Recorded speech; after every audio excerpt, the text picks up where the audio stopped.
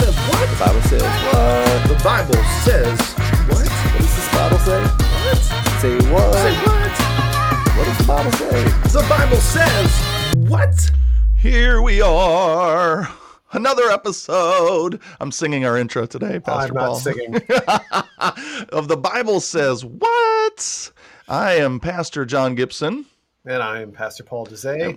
We are glad to have you here. We have just, a monumental thing has happened, Pastor Paul. We have wrapped up season 1 of this new podcast. Absolutely. And somebody renewed us for season 2. We just don't know who that is. We've been signed Right. by ourselves. We've been signed by ourselves for season 2. But the good news is, Paul, that we're not the only ones listening. We're not just listening to ourselves.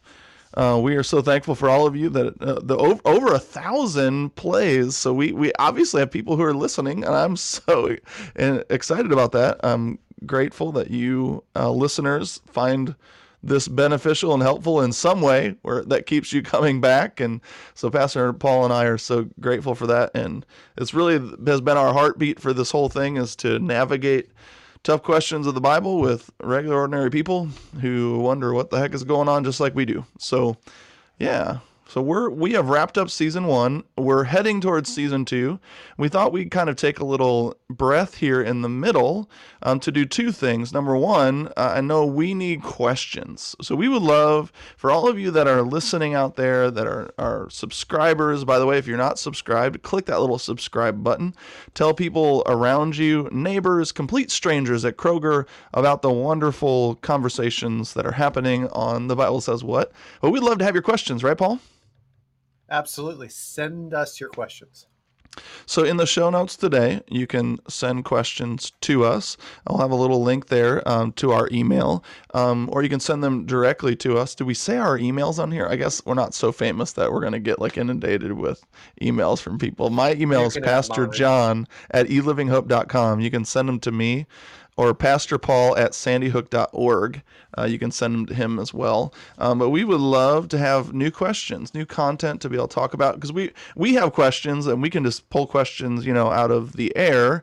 But we would sure love to hear from you, listener. Maybe something that has been going on in your heart and mind for a long time or whatever. And we'd love to talk about that. So take a second to give us your questions. But in the meantime, we thought we'd talk about something that is near and dear to our hearts. I know, Pastor Paul, you have taught me so much as I've learned from you over the years with the Lord's Prayer. We're going to have a few conversations here and use this episode as kind of an introduction to the Lord's Prayer and our feelings on it and what it's all about. It's a big part of the Bible. Jesus says to pray like this. He tells his followers. It gives them kind of a format to pray. If you don't know the Lord's Prayer, it is, Our Father who art in heaven, hallowed be your name, or holy is your name. Your kingdom come, your will be done on earth as it is in heaven. Give us this day our daily bread. Forgive us our sins as we forgive those who have sinned against us. And lead us not into temptation, weird, but deliver us from evil, or the great testing. For yours is the kingdom, the glory, the power forever and ever. Amen. Hey. Whoa, you did it, man. You did it. There was so much pressure. Can a pastor say the Lord? It's funny. It's funny you said that. I have like the traditional Lord's Prayer memorized. So when you said forgive us our sins, I was like, that's not right. Trespasses. That's fun. I love this. Yeah, it's so good. And I have it in my head too, but I've over the years have I don't want to say hallowed anymore. Like, who says hallowed? Wow, that's a hallowed person. The Lord is extra hallowed today. No. So anyway, yeah. So we're going to talk about that today. And I thought, Pastor Paul, just to kind of get us going here, I would read a little quote, because I want to kind of talk about we talk about this often, a 30,000 foot view, the introduction to the Lord's Prayer. What does it mean to you? What does it mean to me? How have we, interacted with it over the years, teaching it and learning from it? But I thought this quote I happened upon by Jonathan Edwards could kind of launch our conversation, because I noticed something about the Lord's Prayer that I think is interesting, that is contrary to something in this text, and I wanted to just kind of use it as a launching point. So here it is, a quote from Jonathan Edwards that says this: "The way to heaven is ascending." So from here going up to there, the way to heaven is ascending. We must be content to travel uphill, though it be hard and tiresome and contrary to the natural bias of our flesh. A quote by Jonathan Edwards. So first reactions to the quote, and again, in context of the Lord's Prayer, what do you think about that? Again, I noticed this trajectory thing, down here to up there, heaven, but the Lord's Prayer kind of seems different than that. Yeah. Jonathan Edwards, classic revivalist preacher, famous dude, right? Sinners in the hand of an angry God. And so, yeah, when you hear that quote, you hear ascending, and the Lord's Prayer is about God's kingdom coming on earth as it is in heaven. In other words, descending. So we do have opposite frameworks. And to be honest with you, I think when I got started in the church and reading the backwards, I made the assumption that everything was ascending. The point, the goal was to get to heaven. What do you think, man? Yeah, I mean, when you think of the word heaven, heaven is somewhere, our assumption is heaven is not here, right? I don't know what you think of when you think of the word heaven. Clouds come to mind, or golden streets, or, nice big tables full of great, smoked pulled pork and all kinds of mansions and things. I don't know. It's not here, it's up. Heaven is somewhere we're going. I think a lot of times I hear from people, and to be honest, you look around the world and you say, well, this isn't heaven. Hopefully heaven will be better than what we're living in right now, and someday we'll go there. But this is kind of one of those radical moments, and I think it was probably shocking to Jesus's disciples too. They had been praying a lot about, I know for Jewish people, heaven was a different understanding altogether than our Western view even of heaven. But it was radical for them as well to pray this way, this movement of God coming into our midst where we are, as opposed to us going to where God is. Kind of, I don't know, for me too, a lot of our faith journeys kind of live in the realm of, I got to get myself to where God is, I got to get myself fixed up. I got to get rid of my sin. I got to get cleaned up so that I can be where God is, or be in heaven, or whatever the case may be. But a lot of times when I encounter Jesus, the opposite is true. He's pursuing me, right? He's entering into just the very act of God sending a part of himself into the world. It says, where is that in? Jesus moved into our neighborhood. First, John chapter 1, verse 14. Thank you, John 1:14. God put on flesh, It's this kingdom trajectory of downward motion. That's a pretty radical view. Yeah, you think about it. This is the way that Jesus approached his entire ministry, was this sending. The Father sent him. He sends the disciples. He sends the Spirit. It's this constant movement downward, right? And even Jesus' life was very much descending. He descended and died a horrible death on the cross. It's very much his trajectory was a downward slope. And that's the idea of agape love, sacrificial love. It's dying to yourself. It's dying on behalf of others. And so Jesus demonstrates that and desires for us to demonstrate that, in so doing, bringing his kingdom right where we are. Now, I like the sound of that, Paul. But let's talk about that. The idea of descending, or, so if the movement of God is from heaven to us, and then he calls us to, love in that same way. I just talked about John chapter 15 this past Sunday, where Jesus says a greater man has no love. Greater love is no man than this, to lay down his life for another, right? To love as I have loved you. So there's always this, God wants us to kind of reflect the same thing he's doing for us. And yet I look in our churches and oftentimes in my faith journey, and I want to ascend, descending movement in my faith, like going to places of darkness in the world, kind of repeating what God has done in the world. It's not necessarily an easy or popular sort of thing. I mean, even a lot of our rituals and rhythms in the church don't necessarily, it's about coming to God as opposed to going into the world. I don't know. It's interesting to me how that's changed over the years, even how our worship has become the wrong direction, Yeah, for sure. Think about just the purpose of prayer, right? The purpose of prayer, if you ask most people, well, here, let me do it now. John, What's the purpose of prayer? What's the purpose of prayer? I I'm mean, going to why answer do not like we a pray? pastor. Okay, We go ahead. we pray so God can forgive me, so God can give me the things that I need. God can help the people that I want Him to help. You know, those are all things that I hear from folks, and and to be honest, that I think about when I pray. I mean, the content of my prayers oftentimes reveals what I believe about prayer, right? Absolutely. Which is kind of hard to think about, but Yeah, and I would be honest and say that that has been the way I've thought of prayer for most of my entire life, and it wasn't until this kingdom theology began to really, really enter into my heart that I began to see that maybe those purposes of prayer are good, but there is a primary purpose or a greater purpose of prayer. And so here's my thought on this. The primary purpose of prayer isn't to get God to give me what I want or to do what I want. He's not a Santa Claus, right? The primary purpose of prayer is to be formed in the image of Jesus. And so I think prayer, for the most part, is really about spiritual formation, to transform us into these type of people that will lay down our lives for one another, that will descend instead of ascend, will partner with Jesus in his kingdom work. And so the more that we pray the Lord's Prayer with an open mind and open heart, the more that he transforms us into those descending type of people. That's my thoughts. Pastor Gibson. Prayer is formational. I love that. You know, and again, I think a challenging view as we talk about the Lord's Prayer. Obviously, specifically, it becomes a pattern for us to learn how to do life as Jesus calls us to do it. But I think that's kind of an interesting idea and not held by a whole lot of people. That prayer is, like you said, something that we do to get, as opposed to something we do to be formed. I love that idea, how prayer forms me. So that's the true, how it reveals a lot about what we believe about prayer and how we do it in the church too. Gosh, this is challenging to me as a pastor. Jesus tells us to pray like this.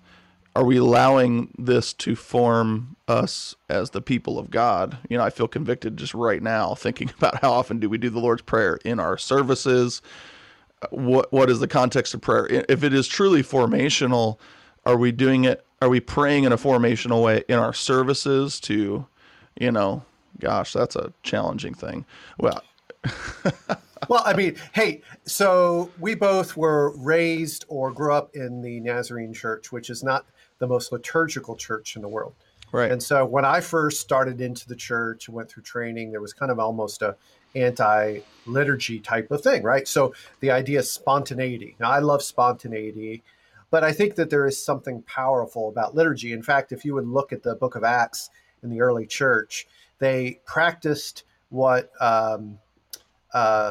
Luke would say is the prayers. They prayed the prayers.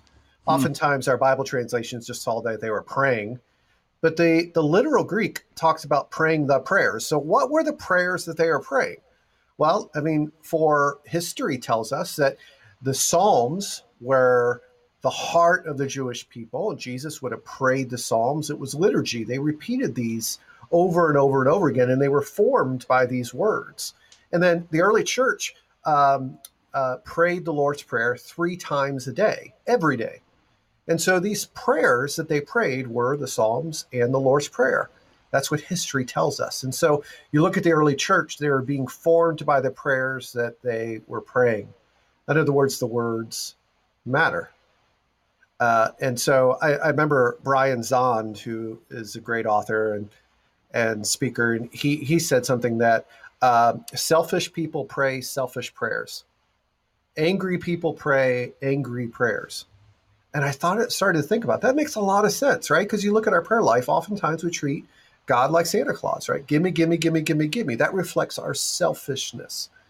But if we pray prayers like the Psalms and the Lord's Prayer, and we allow that to form us, then we begin to pray those prayers of descension, descending, love your neighbor as yourself, love the way that Jesus loved. Does that make sense?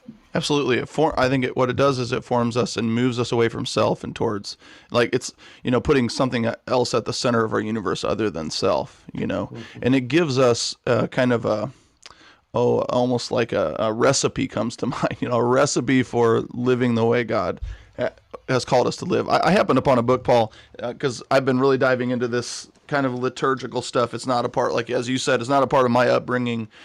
Even in my own personal practice, it hasn't, we do it in my church. We have moments and seasons of this where it's a little bit more of a focus than other times. But I happened on this book, a new author that I found, Paul, his name is Robert Benson, a little plug for him.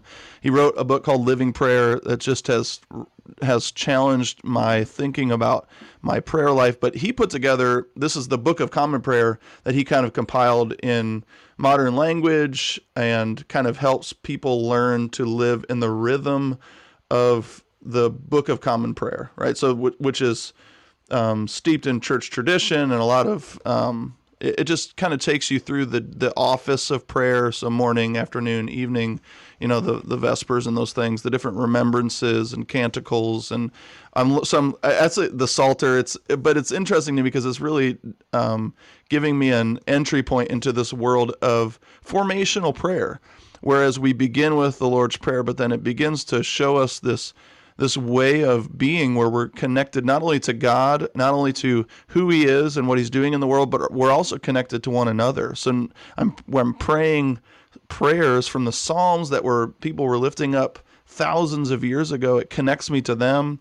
It connects me to you, Paul. And that's a really other cool thing when we're praying the Lord's Prayer together and things like that it connects us together, as I pray and you pray together, even in like Columbus, Indiana and Centerville, Ohio, we are being formed together by these same powerful words that ground us into good theology, right? And what we mean by theology is our knowledge of God, who God is. And Jesus is, in these few little sentences in the Lord's Prayer, is just dropping into our lives who he is and how he works and who he wants us to be.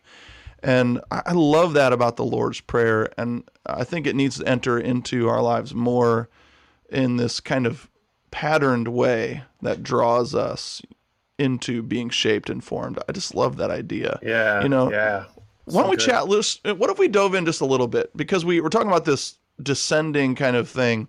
Let's talk about this opening statement idea, because I'd love to hear you talk about how this shows up in you as a pastor and in your church. I know one of your phrases, wherever church you go, it's, Columbus, Indiana is in heaven, or how do you say it? In Muncie as in heaven, all the churches you've been to, right. Kind of forms your missional language as the church. But this opening part of the prayer is we recognize that God is holy, right?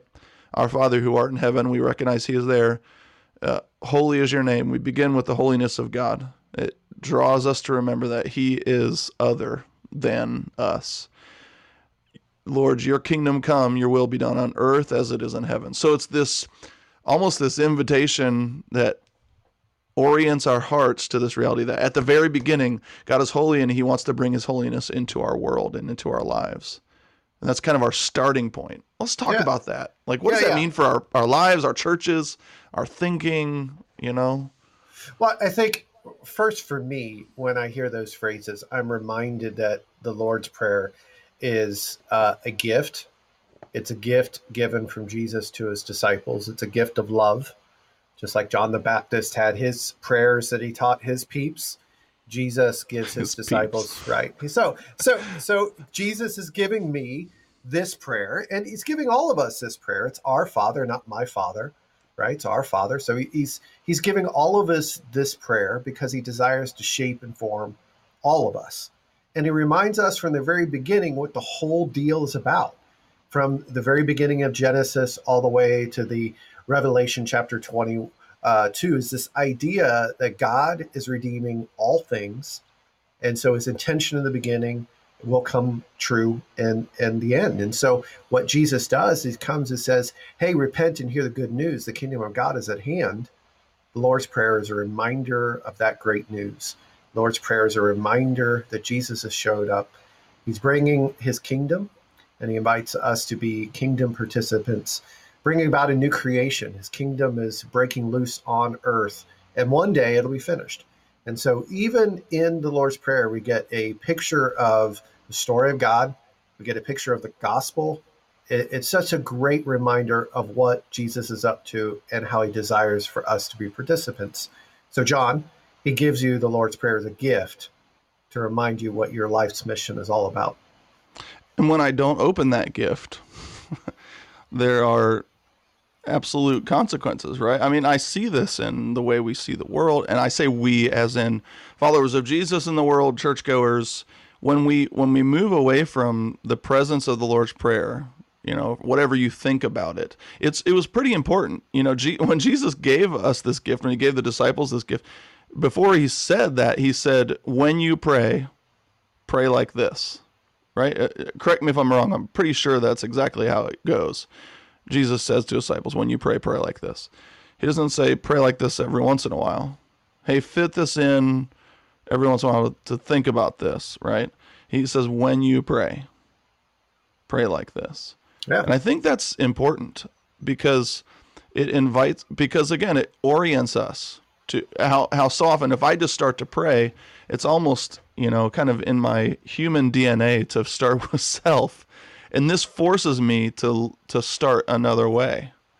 And it's not so, I guess that's why, because I think there is a problem in the church. There's a problem in the world today with people of faith because we've gotten away often from seeing the world through this starting lens, right? Where everything about our faith begins with God is coming to make all things new. Yeah. And when we get away from that, we got problems. Church becomes something else, and the mission of God becomes something we hijack it and make it what we want it to be. That's a big problem, I think, in the world. Yeah, for many of us, we can't imagine what God's kingdom coming here will look like. And so for a certain degree, we've lost the imagination, the kingdom imagination, to even imagine what would Centerville, Ohio look like if heaven invaded earth? What would Columbus, Indiana, or wherever you live, what would it look like? And so if we can't imagine what no more pain, no more death, no more tears looks like, if we can't imagine people being fed and we can't imagine for hurting people being comforted, we can't imagine then we can't see ourselves participating in it. But you see, the Lord's Prayer it expands our imagination. It forces our brains to think beyond escaping to heaven. It forces our brains to see what God's up to right where we are right now. And that's cool. I love that. We pray the prayer on every Sunday here at Sandy Hook. We pray it at the end of our kind of pastoral prayer time. We kind of close our pastoral prayer time by praying that. And as a family, we pray the Lord's Prayer at night before we go to bed. And that's kind of one of our things. Instead of lay me down to sleep kind of thing, we pray the Lord's Prayer together. And so I hope it's making a difference. I mean, it's not one of those things you see immediately, but you hope as you pray it for your entire life that you're growing more into a kingdom person and less of a selfish person. So here's a question for you. How do you keep from having the Lord's Prayer become just going through the motions?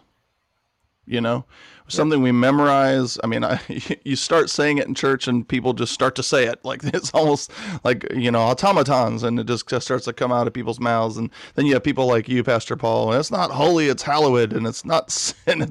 We have this great mixing chorus of trespasses and sins and all this kind of stuff. But how do we keep it from being something that is just routine? Have you ever thought about that much? Any kind of creative wisdom for someone, maybe our listeners out there who think, yeah, this is really cool. I love what the Lord's Prayer says. I want to say it, but I want to be a part of it and not have it be just motions, going through the motions. Yeah.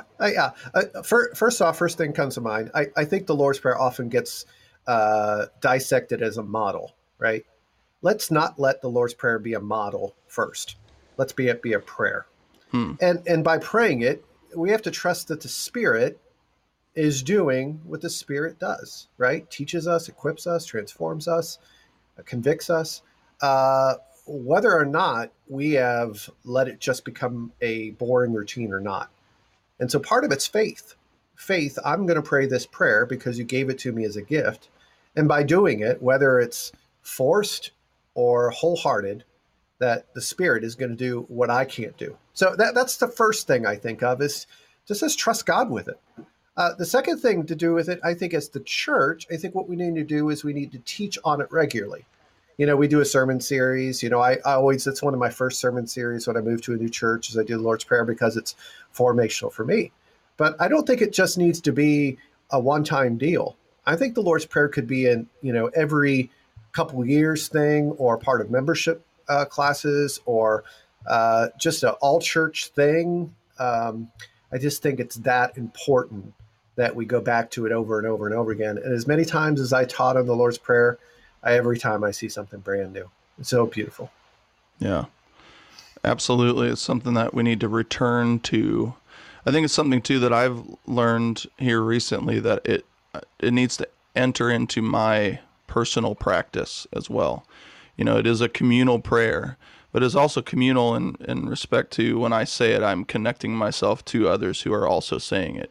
One of the things I love about the Book of Common Prayer is that there's these times of the day that I pray, morning, midday, evening, and then late night before bed. And when I follow that routine, I'm connected to the idea that there are other followers of Jesus who are entering in those same times of the day, saying those same prayers, those same psalms with me. But it had to enter my personal practice, and there's something about the Lord's Prayer too that, and I found too in my own personal practice that it's different for me too when I say it out loud, when I'm going through my prayers and then I speak the Lord's Prayer, something changes for me. I know it's just kind of my own personal kind of thinking on it and experience with it, that when I speak it out loud, it moves in a different way through my spirit, and even there's times when I'm praying through it where I stop and it just connects even just more deeply to my spirit, whatever that is, give me this day, or give us this day our daily bread. It's this idea of provision, recognizing that right here, right now, God, give me everything that I need to do what you've called me to do. And sometimes in my life I need to hear that specifically, and I find myself as I pray those in personal practice, God through his Spirit, as you said, will just poke my heart in little moments and say, John, this today especially is true, So I think that it's a call for in our church kind of liturgy, but also in our, and even in I think, and correct me if I'm wrong, because I'm doing a little history thing, the place of prayers was that people came to church at those times of the day and prayed together, like in the rhythm. So they would come in the morning and pray together. They'd come in midday and eat, and Vespers and all those kind of things. And then in the Industrial Revolution kind of happened, and everybody kind of scattered and was working. That's why the Book of Common Prayer was kind of formed, so that people who couldn't come to church could be united in prayer together wherever they were, which I think is a really cool, kind of innovation in the day. But it's something that I wish we as the church would grab hold of a little more deeply. Absolutely. I think that's a great opportunity for the church. In fact, if you go to a monastery, there's a monastery in Louisville called the Trappist Monastery, Abbey of Gethsemane, right? It's right outside of Louisville. And they go through and pray. They gather, all the monks get together and they pray all of those 6 prayer times every day and in the middle of the night and all these things. And they go through the motions, and they invite you, if you want to go and participate. It's such a moving time. And I know a lot of people who are really captivated by the hours, praying the hours, and I think that's a great opportunity for us as Christians, is to recognize the presence of God in our lives by being intentional. God's with us always, being intentional by having several prayer times each day to thank God, and the Lord's Prayer is a great reminder of that. Intentional was a word I kind of stuck out of my head as you said that, and again, connected to Jesus. It says, when you pray like this, and it's this intention of saying, God, form me, shape me by this beautiful prayer, Hey, John, do you like Legos? Do I like Legos? Yeah, I like Legos. My kids love. Well, see, the problem is I'm a dad of 3 girls. So my experience, I love Legos until Legos turn pink. my Lego experience has changed. I have Barbie Legos and all this kind of stuff, but they're slowly coming my way with Star Wars and stuff, So yes, I like Legos, awesome. To answer your question. So a little Bible nugget here that I think is pretty cool is the word when we ask Jesus, teach us to pray, and he says, when you pray, say this. And that word say is the word Lego, which is really interesting because Legos, what do Legos do? They build something, right? And so the Lord's Prayer, as we say it, we are being built into the person that God desires us to be. The kingdom of God is being built in us. So that word say, the word Lego, is just a reminder. I know it's not necessarily the most theological concept. So good. But for me, it's helpful because I'm being assembled as I pray this prayer. And ultimately, that's what I believe the primary purpose of prayer is to be formed, to be assembled, to be the person, the people of God, so that we're able to be the light to the world, the salt to the earth, and participate in his mission. And I want to be assembled in the right way. I don't want to mess around and treat God like Santa Claus. I want to treat God the way I've been taught by Jesus to treat God, as holy, and his kingdom is coming, and to be dependent on his provision, And so if we live the way of the Lord's Prayer, we embody those words, I do believe it'll make a difference in our own spiritual lives as well as in our relationships around us. Lego. I love that. That's so cool. I'm stealing that, by the way. Thank you, Pastor Paul, for nuggets of truth for my upcoming sermons at Living Hope Church. But I love what connected me when you said that to be assembled, to be built up, is also is the inverse of that is when we're not being formed by the Lord's Prayer, when we're not becoming the people of God. Because the purpose of the Lord's Prayer is to assemble us so that the world might see what the kingdom of God looks like, right? That's the power of this prayer, is it forms us, the world around us, that also needs assembled. It's like a big pile of Legos laying out there that needs to discover like the little, sheet that tells you step 1 through 16,000, how to get to the final picture. That's really what the kingdom is meant to be. But if all our churches and all our people are not being assembled the way they should, the world has no instructions. It's not seeing a proper view of what the kingdom of God looks like. Or we got the the front of the starship on the back, and everything looks goofy if we're not formed the right way, and God help us to enter in again. And that's why this is so important. What a great conversation over the next few episodes here about the Lord's Prayer. I think what we're going to do, Paul, is we're going to walk through each section and kind of just unpack it, not as a method, but as a prayer, but kind of open our imaginations to what the kingdom of God might look like for us, so that the world might see what kingdom living looks like, what heaven on earth could look like. Amen, man. Sounds exciting. I can't wait. I'm looking forward to digging into the Lord's Prayer with you verse by verse by verse, doing a little Lego work. Lego. I love that. It's so cool. So get your Legos. Join us on our next episode. We're going to talk about that kind of first phrase.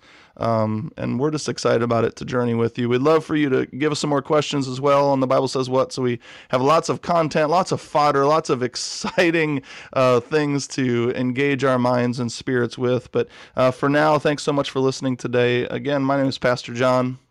I'm Pastor Paul. And this has been The Bible Says What. God bless you this week. Grace and peace. The Bible says what? The Bible says what? The Bible says what? What does this Bible say? What? Say what? Say what? What does the Bible say? The Bible says what?